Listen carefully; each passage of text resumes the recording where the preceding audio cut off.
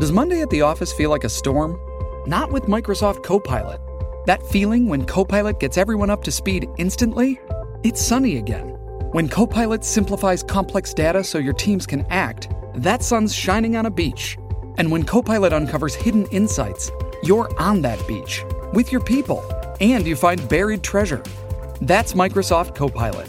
Learn more at Microsoft.com/AI for all. Hello, it is Ryan, and I was on a flight the other day playing one of my favorite social spin slot games on ChumbaCasino.com. I looked over at the person sitting next to me, and you know what they were doing? They were also playing Chumba Casino. Coincidence? I think not. Everybody's loving having fun with it. Chumba Casino is home to hundreds of casino-style games that you can play for free anytime, anywhere, even at 30,000 feet. So sign up now at ChumbaCasino.com to claim your free welcome bonus. That's ChumbaCasino.com and live the Chumba life. No purchase necessary. VGW. Void where prohibited by law. See terms and conditions. 18+. Chapter 77. Haiti. Scarcely had the Count's horses cleared the angle of the boulevard than Albert, turning towards the Count, burst into a loud fit of laughter. Much too loud, in fact, not to give the idea of its being rather forced and unnatural. "Well," said he, "I will ask you the same question which Charles IX put to Catherine de' Medici after the massacre of St. Bartholomew. How have I played my little part?" "To what do you allude?" asked Monte Cristo. "To the installation of my rival at Monsieur Danglars." "What rival?" "Ma foi, what rival? Why, your protégé, Monsieur Andrea Cavalcanti." "Ah, no joking, Viscount, if you please. I do not patronize Monsieur Andrea, at least not as concerns Monsieur Danglars." "And you would be to blame for not assisting him, if the young man really needed your help in that quarter, but, happily for me, he can dispense with it." "What? Do you think he is paying his addresses?" "I am certain of it. His languishing looks and modulated tones when addressing Mademoiselle Danglars fully proclaim his intentions. He aspires to the hand of the proud Eugénie." "What does that signify, so long as they favor your suit?" "But it is not the case, my dear Count. On the contrary, I am repulsed on all sides." "What?" "It is so, indeed. Mademoiselle Eugénie scarcely answers me, and Mademoiselle d'Armilly, her confidante, does not speak to me at all." "But the father has the greatest regard possible for you," said Monte Cristo. "He? Oh, no, he has plunged 1,000 daggers into my heart, tragedy weapons, I own, which, instead of wounding, sheath their points in their own handles, but daggers which he nevertheless believed to be real and deadly." "Jealousy indicates affection." "True, but I am not jealous." "He is." "Of whom? Of Debray?" "No, of you." "Of me? I will engage to say that before a week is past, the door will be closed against me." "You are mistaken, my dear Viscount." "Prove it to me." "Do you wish me to do so?" "Yes." "Well, I am charged with the commission of endeavoring to induce the Comte de Morcerf to make some definite arrangement with the Baron." "By whom are you charged?" "By the Baron himself." "Oh," said Albert, with all the cajolery of which he was capable. "You surely will not do that, my dear Count?" "Certainly I shall, Albert, as I have promised to do it." "Well," said Albert with a sigh, "it seems you are determined to marry me." "I am determined to try and be on good terms with everybody, at all events," said Monte Cristo. "But, apropos of Debray, how is it that I have not seen him lately at the Baron's house?" "There has been some misunderstanding." "What, with the Baroness?" "No, with the Baron." "Has he perceived anything?" "Ah, that is a good joke." "Do you think he suspects?" said Monte Cristo with charming artlessness. "Where have you come from, my dear Count?" said Albert. From Congo, if you will. It must be farther off than even that. But what do I know of your Parisian husbands? Oh, my dear Count, husbands are pretty much the same everywhere.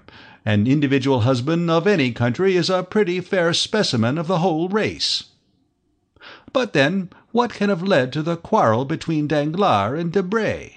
They seem to understand each other so well, said Monte Cristo with renewed energy. Ah, now you are trying to penetrate into the mysteries of Isis, in which I am not initiated.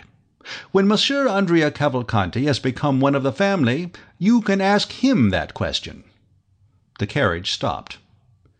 Here we are, said Monte Cristo. It is only 10:30. Come in. Certainly, I will. My carriage shall take you back. No, thank you. I have given orders for my coupe to follow me. There it is, then, said Monte Cristo as he stepped out of the carriage. They both went into the house. The drawing-room was lighted up. They went in there. You will make tea for us, Baptistine, said the Count. Baptistine left the room without waiting to answer, and in 2 seconds reappeared, bringing on a waiter all that his master had ordered, ready prepared, and appearing to have sprung from the ground, like the repast which we read of in fairy tales.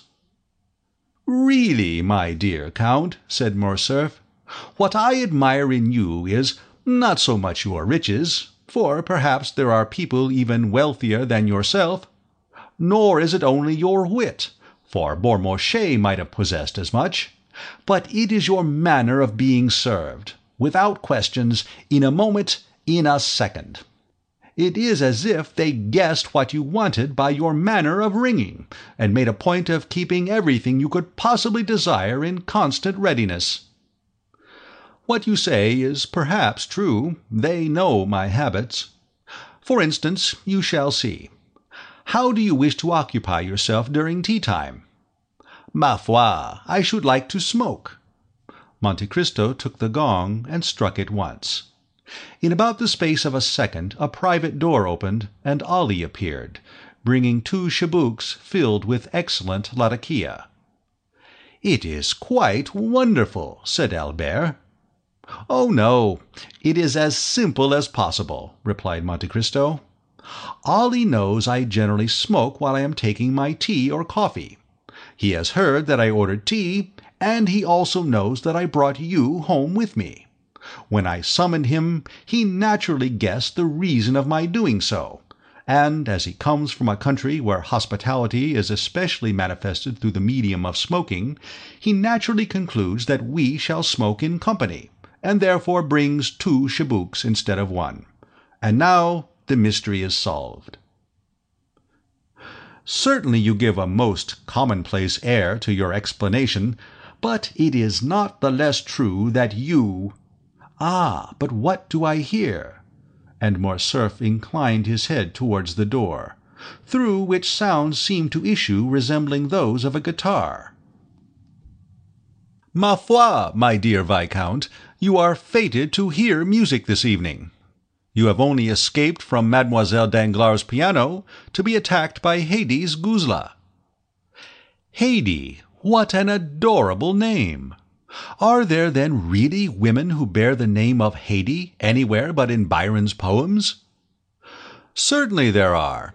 Haydée is a very uncommon name in France, but is common enough in Albania and Epirus. It is as if you said, for example, chastity, modesty, innocence. It is a kind of baptismal name, as you Parisians call it." "Oh, that is charming," said Albert.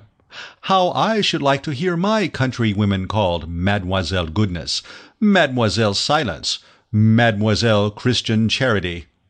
Only think, then, if Mademoiselle Danglars, instead of being called Claire Marie Eugénie, had been named Mademoiselle Chastity Modesty Innocence Danglars. What a fine effect that would have produced on the announcement of her marriage!" "Hush," said the Count.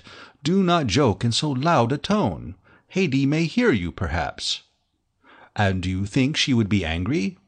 "No, certainly not," said the Count with a haughty expression. "She is very amiable, then, is she not?" said Albert. "It is not to be called amiability, it is her duty. A slave does not dictate to a master." "Come, you are joking yourself now. Are there any more slaves to be had who bear this beautiful name?" "Undoubtedly." "Really, Count, you do nothing and have nothing like other people.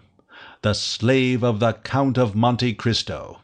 Why, it is a rank of itself in France, and from the way in which you lavish money, it is a place that must be worth 100,000 francs a year." 100,000 francs? The poor girl originally possessed much more than that. She was born to treasures in comparison with which those recorded in the 1001 Nights would seem but poverty. She must be a princess, then. You are right, and she is one of the greatest in her country, too. I thought so.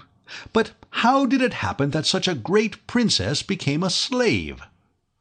How was it that Dionysius the tyrant became a schoolmaster? The fortune of war, my dear Viscount, the caprice of fortune. That is the way in which these things are to be accounted for. And is her name a secret? As regards the generality of mankind, it is, but not for you, my dear Viscount, who are one of my most intimate friends, and on whose silence I feel I may rely, if I consider it necessary to enjoin it. May I not do so? Certainly, on my word of honor. You know the history of the Pasha of Yanina, do you not? Of Ali Tepelini? Oh, yes, it was in his service that my father made his fortune. True, I had forgotten that. Well, what is Haydée to Ali Tepelini? Merely his daughter. What? The daughter of Ali Pasha? Of Ali Pasha and the beautiful Vasiliki. And your slave. Ma foi, yes. But how did she become so? Why, simply from the circumstance of my having bought her one day, as I was passing through the market at Constantinople. Wonderful! Really, my dear Count, you seem to throw a sort of magic influence over all in which you are concerned. When I listen to you, existence no longer seems reality, but a waking dream. Now, I am perhaps going to make an imprudent and thoughtless request, but— Say on. But since you go out with Haydée, and sometimes even take her to the opera— Well, I think I may venture to ask you this favor. You may venture to ask me anything. Well then, my dear Count, present me to your princess. I will do so, but on 2 conditions. I accept them at once. The first is, that you will never tell anyone that I have granted the interview. Very well, said Albert, extending his hand. I swear I will not. The second is that you will not tell her that your father ever served hers. I give you my oath that I will not. Enough, Viscount. You will remember those 2 vows, will you not? But I know you to be a man of honor. The Count again struck the gong. Ali reappeared. Tell Haydée, said he, that I will take coffee with her, and give her to understand that I desire permission to present one of my friends to her. Ali bowed and left the room. Now understand me, said the Count. No direct questions, my dear Morcerf. If you wish to know anything, tell me, and I will ask her. Agreed. Ali reappeared for the 3rd time, and drew back the tapestried hanging which concealed the door to signify to his master and Albert that they were at liberty to pass on. Let us go in, said Monte Cristo. Albert passed his hand through his hair and curled his moustache, then, having satisfied himself as to his personal appearance, followed the Count into the room, the latter having previously resumed his hat and gloves.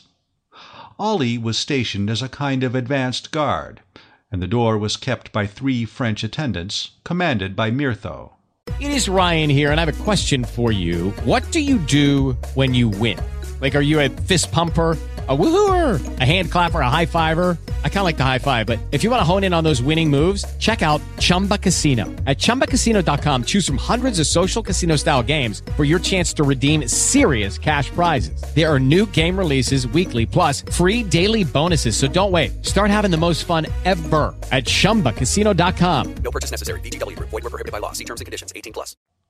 Haydée was awaiting her visitors in the first room of her apartments, which was the drawing-room. Her large eyes were dilated with surprise and expectation, for it was the first time that any man, except Monte Cristo, had been accorded an entrance into her presence. She was sitting on a sofa placed in an angle of the room, with her legs crossed under her in the Eastern fashion, and seemed to have made for herself, as it were, a kind of nest in the rich Indian silks which enveloped her. Near her was the instrument on which she had just been playing.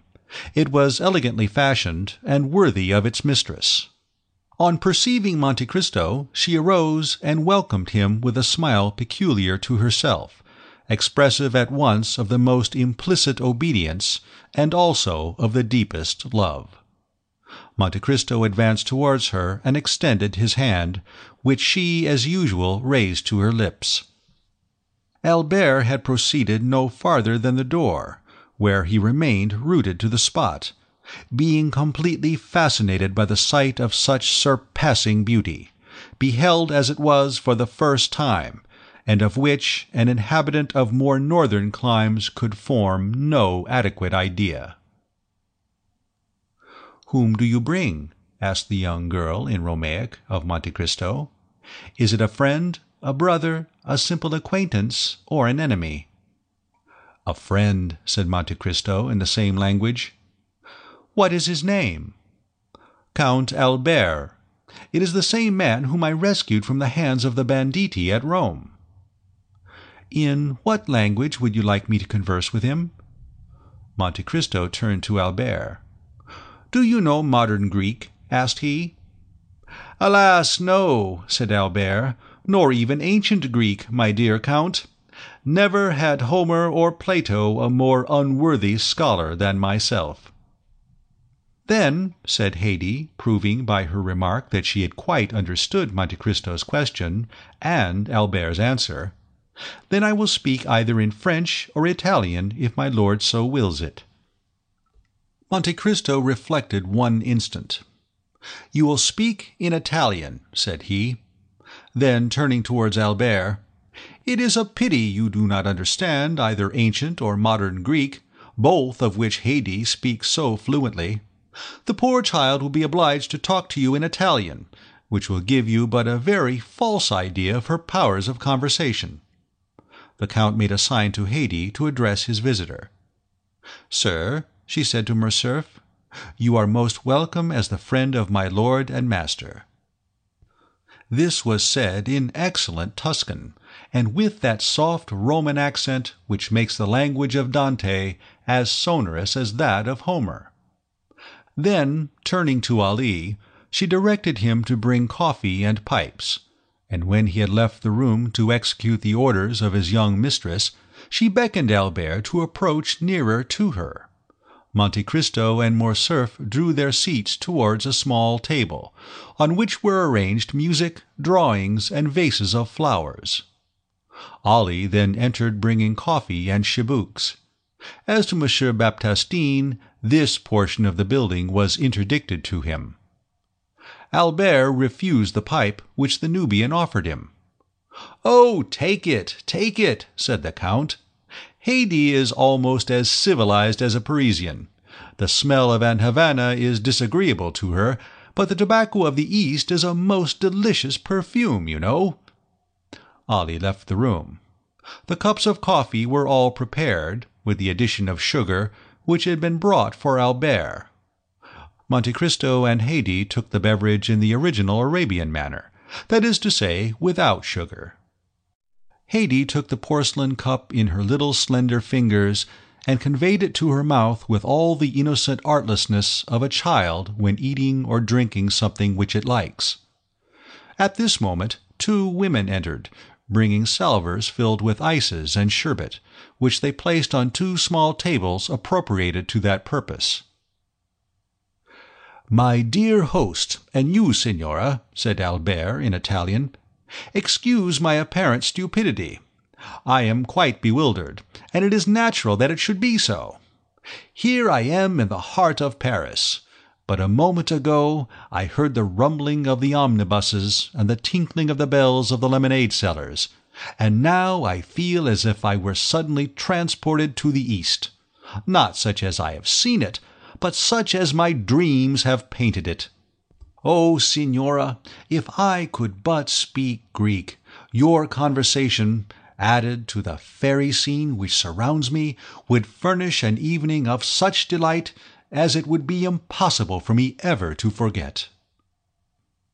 "I speak sufficient Italian to enable me to converse with you, sir," said Haydée quietly, "and if you like what is Eastern, I will do my best to secure the gratification of your tastes while you are here." "On what subject shall I converse with her?" said Albert in a low tone to Monte Cristo. "Just what you please. You may speak of her country and of her youthful reminiscences, or, if you like it better, you can talk of Rome, Naples, or Florence." "Oh," said Albert, "it is of no use to be in the company of a Greek if one converses just in the same style as with a Parisian. Let me speak to her of the East." "Do so, then, for of all themes which you could choose, that would be the most agreeable to her taste."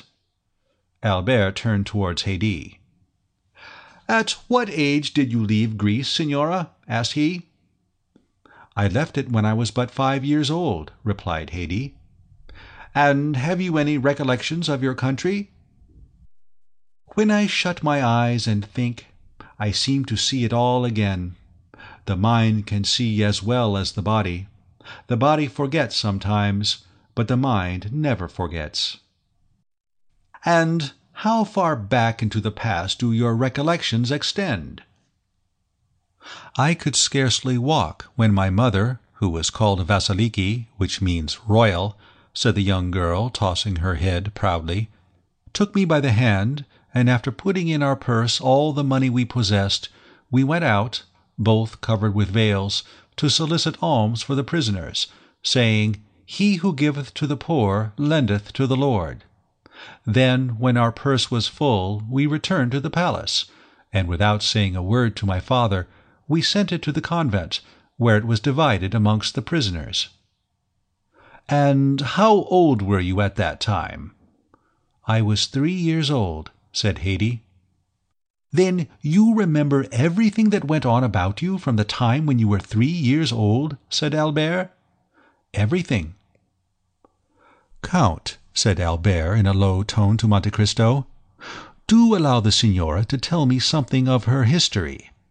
You prohibited my mentioning my father's name to her, but perhaps she will allude to him of her own accord in the course of her recital, and you have no idea how delighted I should be to hear our name pronounced by such beautiful lips."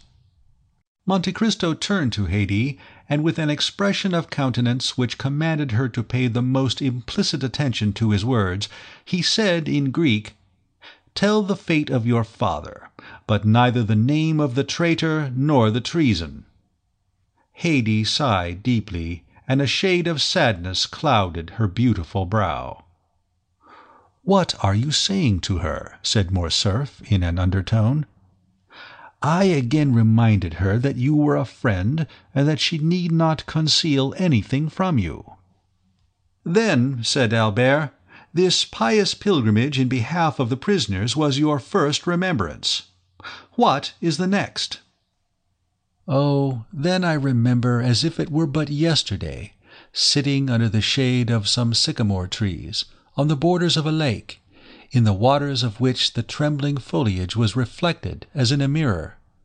Under the oldest and thickest of these trees, reclining on cushions, sat my father. My mother was at his feet, and I, childlike, amused myself by playing with his long white beard, which descended to his girdle, or with the diamond hilt of the scimitar attached to his girdle. Then, from time to time, there came to him an Albanian, who said something to which I paid no attention, but which he always answered in the same tone of voice, either kill or pardon. "It is very strange," said Albert, "to hear such words proceed from the mouth of anyone but an actress on the stage, and one needs constantly to be saying to oneself, 'This is no fiction, it is all reality,' in order to believe it. And how does France appear in your eyes, accustomed as they have been to gaze on such enchanted scenes?"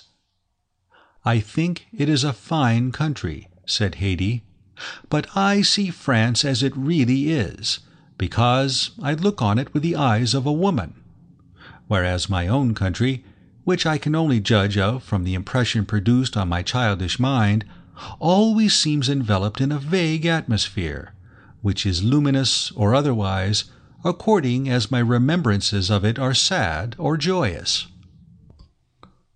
"So young," said Albert, forgetting at the moment the Count's command that he should ask no questions of the slave herself. "Is it possible that you could have known what suffering is, except by name?" Haydée turned her eyes towards Monte Cristo, who, making at the same time some imperceptible sign, murmured, "Go on." Nothing is ever so firmly impressed on the mind as the memory of our early childhood, and with the exception of the two scenes I have just described to you, all my earliest reminiscences are fraught with deepest sadness. "Speak, speak, Signora," said Albert. "I am listening with the most intense delight and interest to all you say." Haydée answered his remark with a melancholy smile. "You wish me then to relate the history of my past sorrows?" said she. "I beg you to do so," replied Albert. "Well, I was but 4 years old when one night I was suddenly awakened by my mother. We were in the palace of Yanina. She snatched me from the cushions on which I was sleeping, and, on opening my eyes, I saw hers filled with tears. She took me away without speaking. When I saw her weeping, I began to cry too. 'Hush, child,' said she. At other times, in spite of maternal endearments or threats, I had with a child's caprice been accustomed to indulge my feelings of sorrow or anger by crying as much as I felt inclined, but on this occasion there was an intonation of such extreme terror in my mother's voice when she enjoined me to silence, that I ceased crying as soon as her command was given. She bore me rapidly away. I saw then that we were descending a large staircase. Around us were all my mother's servants, carrying trunks, bags, ornaments, jewels, purses of gold, with which they were hurrying away in the greatest distraction. Behind the women came a guard of 20 men, armed with long guns and pistols, and dressed in the costume which the Greeks have assumed since they have again become a nation. "You may imagine there was something startling and ominous," said Haydée, shaking her head and turning pale at the mere remembrance of the scene, "in this long file of slaves and women only half aroused from sleep, or at least so they appeared to me, who was myself scarcely awake. Here and there on the walls of the staircase were reflected gigantic shadows, which trembled in the flickering light of the pine torches till they seemed to reach the vaulted roof above. "Quick!" said a voice at the end of the gallery. This voice made every one bow before it, resembling in its effect the wind passing over a field of wheat, by its superior strength forcing every ear to yield obeisance. As for me, it made me tremble. This voice was that of my father. He came last, clothed in his splendid robes, and holding in his hand the carbine which your emperor presented him. He was leaning on the shoulder of his favourite, Selim, and he drove us all before him, as a shepherd would his straggling flock. Okay, round 2. Name something that's not boring. A laundry? Ooh, a book club. Computer solitaire, huh? Ah, sorry, we were looking for Chumba Casino. That's right. ChumbaCasino.com has over 100 casino-style games. Join today and play for free for your chance to redeem some serious prizes. ChumbaCasino.com. No purchase necessary. Void where prohibited by law. 18 plus terms and conditions apply. See website for details. Experience the best in relaxation and entertainment with Sol Good streaming at solgood.org. Our extensive library features hundreds of audiobooks, thousands of short stories, original podcasts, and popular sounds for sleep, meditation, and relaxation, all ad-free. Whether you want to escape into a good book or fall asleep to your favorite ambient sound, we have something for everyone. Go to solgood.org to start streaming and discover your new go-to for entertainment and relaxation. That's solgood.org. "My father," said Haydée, raising her head, "was that illustrious man, known in Europe under the name of Ali Tepelini, Pasha of Yanina, and before whom Turkey trembled." Albert, without knowing why, started on hearing these words pronounced with such a haughty and dignified accent. It appeared to him as if there was something supernaturally gloomy and terrible in the expression which gleamed from the brilliant eyes of Haydée at this moment. She appeared like a pythoness evoking a spectre, as she recalled to his mind the remembrance of the fearful death of this man, to the news of which all Europe had listened with horror. "Soon," said Haydée, "we halted on our march, and found ourselves on the borders of a lake. My mother pressed me to her throbbing heart, and at the distance of a few paces I saw my father, who was glancing anxiously around. 4 marble steps led down to the water's edge, and below them was a boat floating on the tide. From where we stood, I could see in the middle of the lake a large blank mass. It was the kiosk to which we were going. This kiosk appeared to me to be at a considerable distance, perhaps on account of the darkness of the night, which prevented any object from being more than partially discerned. We stepped into the boat. I remember well that the oars made no noise whatever in striking the water, and when I leaned over to ascertain the cause, I saw that they were muffled with the sashes of our palanquins. Besides the rowers, the boat contained only the women, my father, mother, Selim, and myself. The palanquins had remained on the shore of the lake, ready to cover our retreat. They were kneeling on the lowest of the marble steps, and in that manner intended making a rampart of the 3 others, in case of pursuit. Our bark flew before the wind. "Why does the boat go so fast?" asked I of my mother. "Silence, child! Hush! We are flying." I did not understand. Why should my father fly? He, the all-powerful, he before whom others were accustomed to fly, he who had taken for his device, "They hate me, then they fear me." It was, indeed, a flight which my father was trying to effect. I have been told since that the garrison of the castle of Yanina fatigued with long service. Here Haydée cast a significant glance at Monte Cristo, whose eyes had been riveted on her countenance during the whole course of her narrative. The young girl then continued, speaking slowly, like a person who is either inventing or suppressing some feature of the history which he is relating. "You were saying, Signora," said Albert, who was paying the most implicit attention to the recital, "that the garrison of Yanina, fatigued with long service, had treated with the Seraskier Khurshid, who had been sent by the Sultan to gain possession of the person of my father. It was then that Ali Tepelini, after having sent to the Sultan a French officer in which he reposed great confidence, resolved to retire to the asylum which he had long before prepared for himself, and which he called Catafigion, or the Refuge." "And this officer," said Albert, "do you remember his name, Signora?" Monte Cristo exchanged a rapid glance with the young girl, which was quite unperceived by Albert. "No," said she, "I do not remember it just at this moment, but if it should occur to me presently, I will tell you." Albert was on the point of pronouncing his father's name, when Monte Cristo gently held up his finger in token of reproach. The young man recollected his promise, and was silent. It was towards this kiosk that we were rowing. A ground floor, ornamented with arabesques, bathing its terraces in the water, and another floor, looking on the lake, was all which was visible to the eye.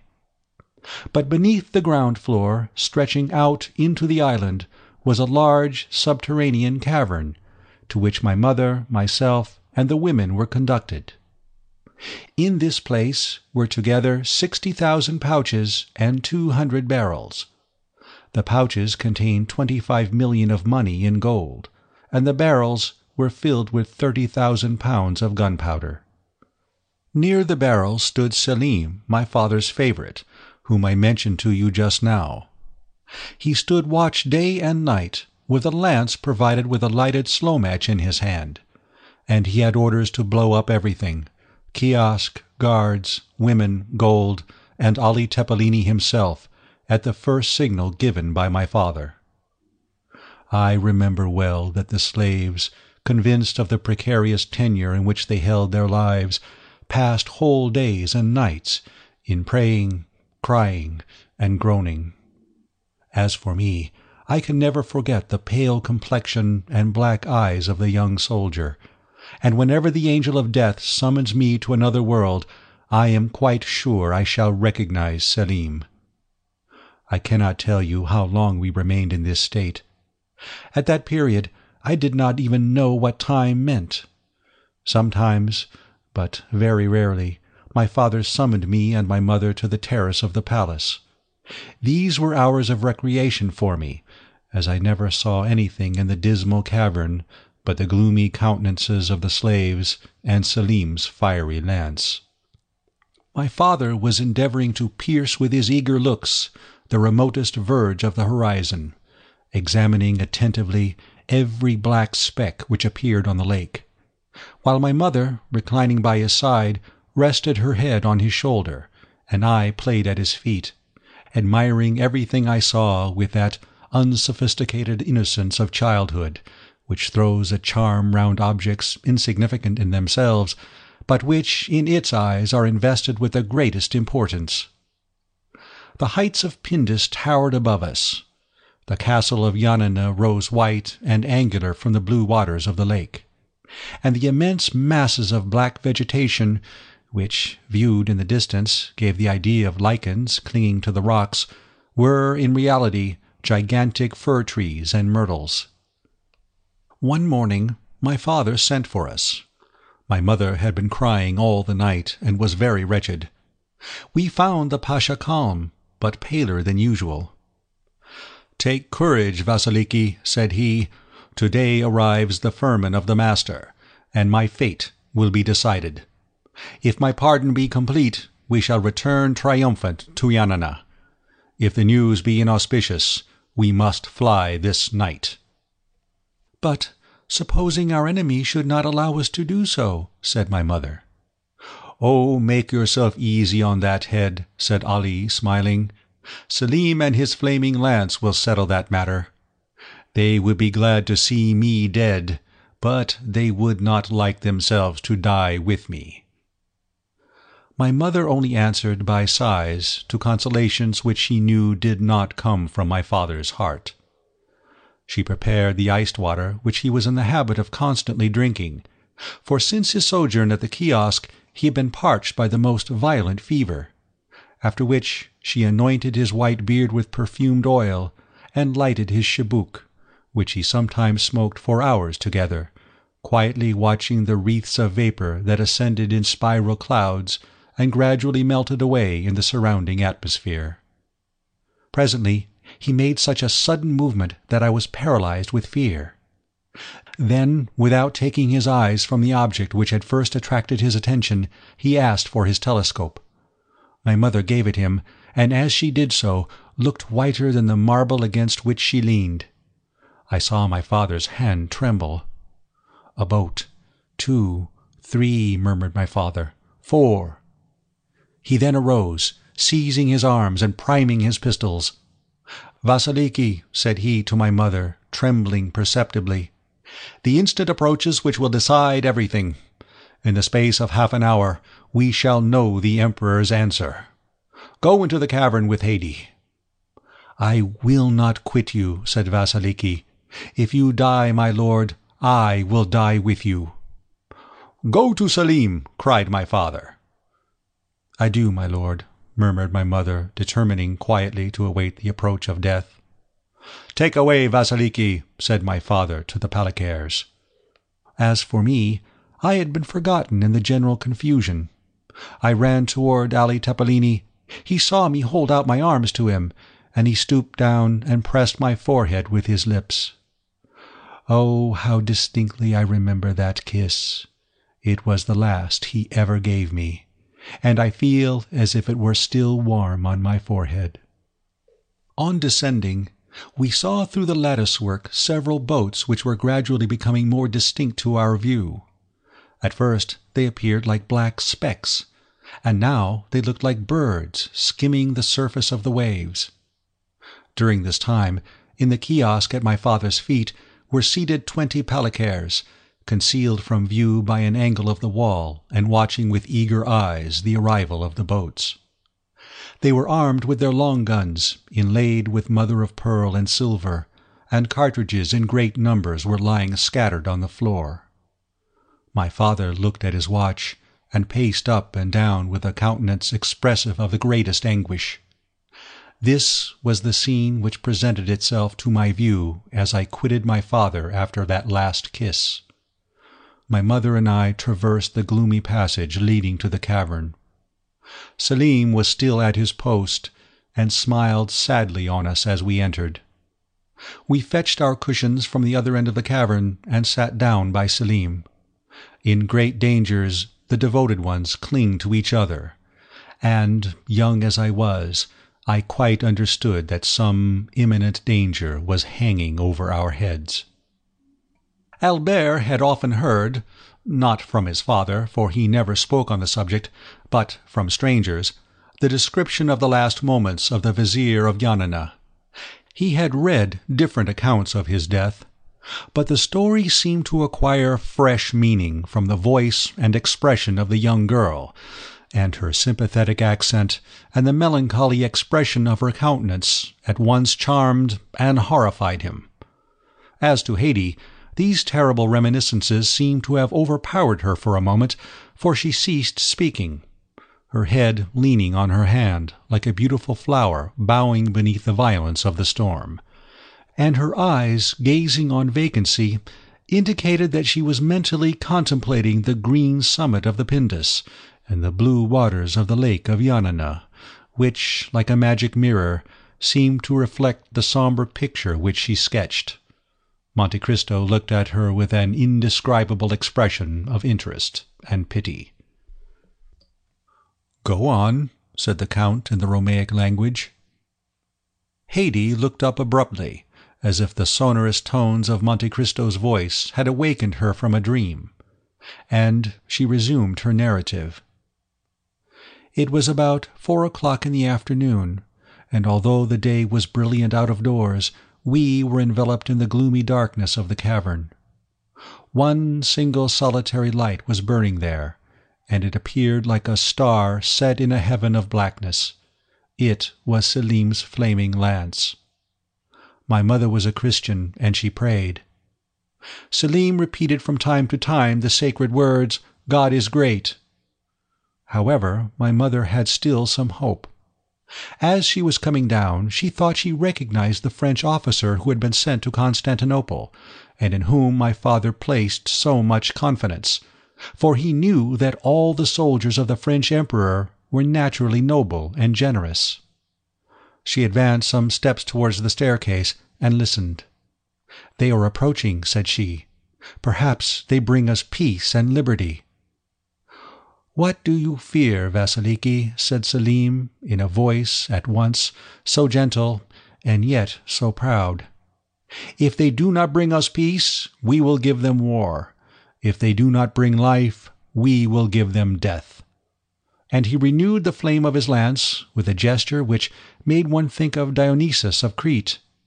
But I, being only a little child, was terrified by his undaunted courage, which appeared to me both ferocious and senseless, and I recoiled with horror from the idea of the frightful death amidst fire and flames which probably awaited us. My mother experienced the same sensations, for I felt her tremble. "Mamma, mamma," said I, "are we really to be killed?" And at the sound of my voice, the slaves redoubled their cries and prayers and lamentations. "My child," said Vasiliki, "may God preserve you from ever wishing for that death which today you so much dread." Then, whispering to Selim, she asked what were her master's orders. "If he send me his poniard, it will signify that the Emperor's intentions are not favourable, and I am to set fire to the powder. If, on the contrary, he send me his ring, it will be a sign that the Emperor pardons him, and I am to extinguish the match and leave the magazine untouched." "My friend," said my mother, "when your master's orders arrive, if it is the poniard which he sends, instead of dispatching us by that horrible death which we both so much dread, you will mercifully kill us with the same poniard, will you not?" "Yes, Vasiliki," replied Selim tranquilly. Suddenly we heard loud cries, and listening, discerned that they were cries of joy. The name of the French officer who had been sent to Constantinople resounded on all sides amongst our palicares. It was evident that he had brought the answer of the Emperor, and that it was favourable. "And you do not remember the Frenchman's name?" said Morcerf, quite ready to aid the memory of the narrator. Monte Cristo made a sign to him to be silent. "I do not recollect it," said Haydée. The noise increased. Steps were heard approaching nearer and nearer. They were descending the steps leading to the cavern. Selim made ready his lance. Soon a figure appeared in the grey twilight at the entrance of the cave, formed by the reflection of the few rays of daylight which had found their way into this gloomy retreat. "Who are you?" cried Selim. "But whoever you may be, I charge you not to advance another step." "Long live the Emperor," said the figure. "He grants a full pardon to the Vizier Ali, and not only gives him his life, but restores to him his fortune and his possessions." My mother uttered a cry of joy, and clasped me to her bosom. "Stop," said Selim, seeing that she was about to go out. "You see I have not yet received the ring." "True," said my mother, and she fell on her knees, at the same time holding me up towards heaven, as if she desired, while praying to God in my behalf, to raise me actually to his presence. And for the second time Haydée stopped, overcome by such violent emotion that the perspiration stood upon her pale brow, and her stifled voice seemed hardly able to find utterance, so parched and dry were her throat and lips. Monte Cristo poured a little iced water into a glass, and presented it to her, saying with a mildness in which was also a shade of command, "Courage." Haydée dried her eyes and continued. By this time our eyes, habituated to the darkness, had recognized the messenger of the Pasha. It was a friend. Selim had also recognized him, but the brave young man only acknowledged one duty, which was to obey. "In whose name do you come?" said he to him. "I come in the name of our master, Ali Tepelini." "If you come from Ali himself," said Selim, "you know what you are charged to remit to me?" "Yes," said the messenger, "and I bring you his ring." At these words he raised his hand above his head to show the token, but he was too far off, and there was not light enough to enable Selim, where he was standing, to distinguish and recognize the object presented to his view. "I do not see what you have in your hand," said Selim. "Approach, then," said the messenger, "or I will come nearer to you, if you prefer it." "I will agree to neither one nor the other," replied the young soldier. Place the object which I desire to see in the ray of light which shines there, and retire while I examine it." "Be it so," said the envoy, and he retired, after having first deposited the token agreed on in the place pointed out to him by Selim. Oh, how our hearts palpitated, for it did indeed seem to be a ring which was placed there. But was it my father's ring? That was the question. Selim, still holding in his hand the lighted match, walked towards the opening in the cavern, and, aided by the faint light which streamed in through the mouth of the cave, picked up the token. "It is well," said he, kissing it. "It is my master's ring." And throwing the match on the ground, he trampled on it and extinguished it. The messenger uttered a cry of joy and clapped his hands. At this signal 4 soldiers of the Saraskar Khurshid suddenly appeared, and Selim fell, pierced by 5 blows. Each man had stabbed him separately, and intoxicated by their crime, though still pale with fear, they sought all over the cavern to discover if there was any fear of fire, after which they amused themselves by rolling on the bags of gold. At this moment my mother seized me in her arms, and hurrying noiselessly along numerous turnings and windings known only to ourselves, she arrived at a private staircase of the kiosk, where was a scene of frightful tumult and confusion. The lower rooms were entirely filled with Khurshid's troops, that is to say, with our enemies. Just as my mother was on the point of pushing open a small door, we heard the voice of the Pasha sounding in a loud and threatening tone. My mother applied her eye to the crack between the boards.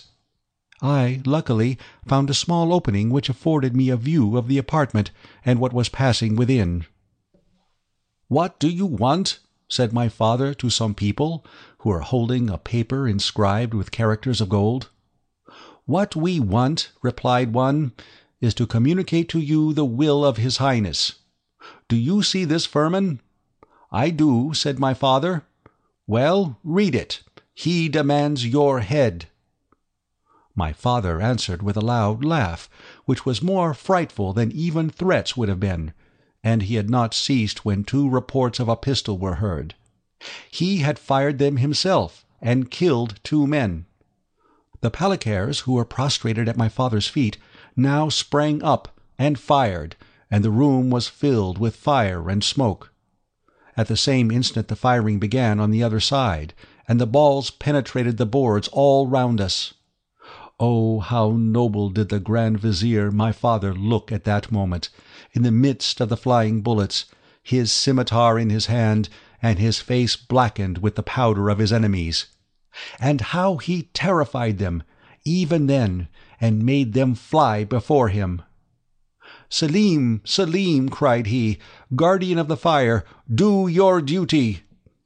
"Selim is dead," replied a voice which seemed to come from the depths of the earth, "and you are lost, Ali." At the same moment an explosion was heard, and the flooring of the room in which my father was sitting was suddenly torn up and shivered to atoms. The troops were firing from underneath. 3 or 4 Palikares fell with their bodies literally ploughed with wounds. My father howled aloud, plunged his fingers into the holes which the balls had made, and tore up one of the planks entire. But immediately through this opening 20 more shots were fired, and the flame, rushing up like fire from the centre of a volcano, soon reached the tapestry, which it quickly devoured. In the midst of all this frightful tumult and these terrific cries, 2 reports, fearfully distinct, followed by 2 shrieks more heartrending than all, froze me with terror. These 2 shots had mortally wounded my father, and it was he who had given utterance to these frightful cries. However, he remained standing, clinging to a window. My mother tried to force the door, that she might go and die with him, but it was fastened on the inside. All around him were lying the Palikares, writhing in convulsive agonies, while 2 or 3 who were only slightly wounded were trying to escape by springing from the windows. At this crisis the whole floor suddenly gave way. My father fell on one knee, and at the same moment 20 hands were thrust forth, armed with sabres, pistols, and poniards. 20 blows were instantaneously directed against one man, and my father disappeared in a whirlwind of fire and smoke, kindled by these demons, and which had seemed like hell itself opening beneath his feet. I felt myself fall to the ground. My mother had fainted. Hady's arms fell by her side, and she uttered a deep groan, at the same time looking towards the Count, as if to ask if he were satisfied with her obedience to his commands. Monte Cristo arose and approached her, took her hand, and said to her in Romaic, "Calm yourself, my dear child, and take courage in remembering that there is a God who will punish traitors." "It is a frightful story, Count," said Albert, terrified at the paleness of Hady's countenance, "and I reproach myself now for having been so cruel and thoughtless in my request." "Oh, it is nothing," said Monte Cristo. Then, patting the young girl on the head, he continued, "Hady is very courageous, and she sometimes even finds consolation in the recital of her misfortunes." "Because, my lord," said Hady eagerly, "my miseries recall to me the remembrance of your goodness."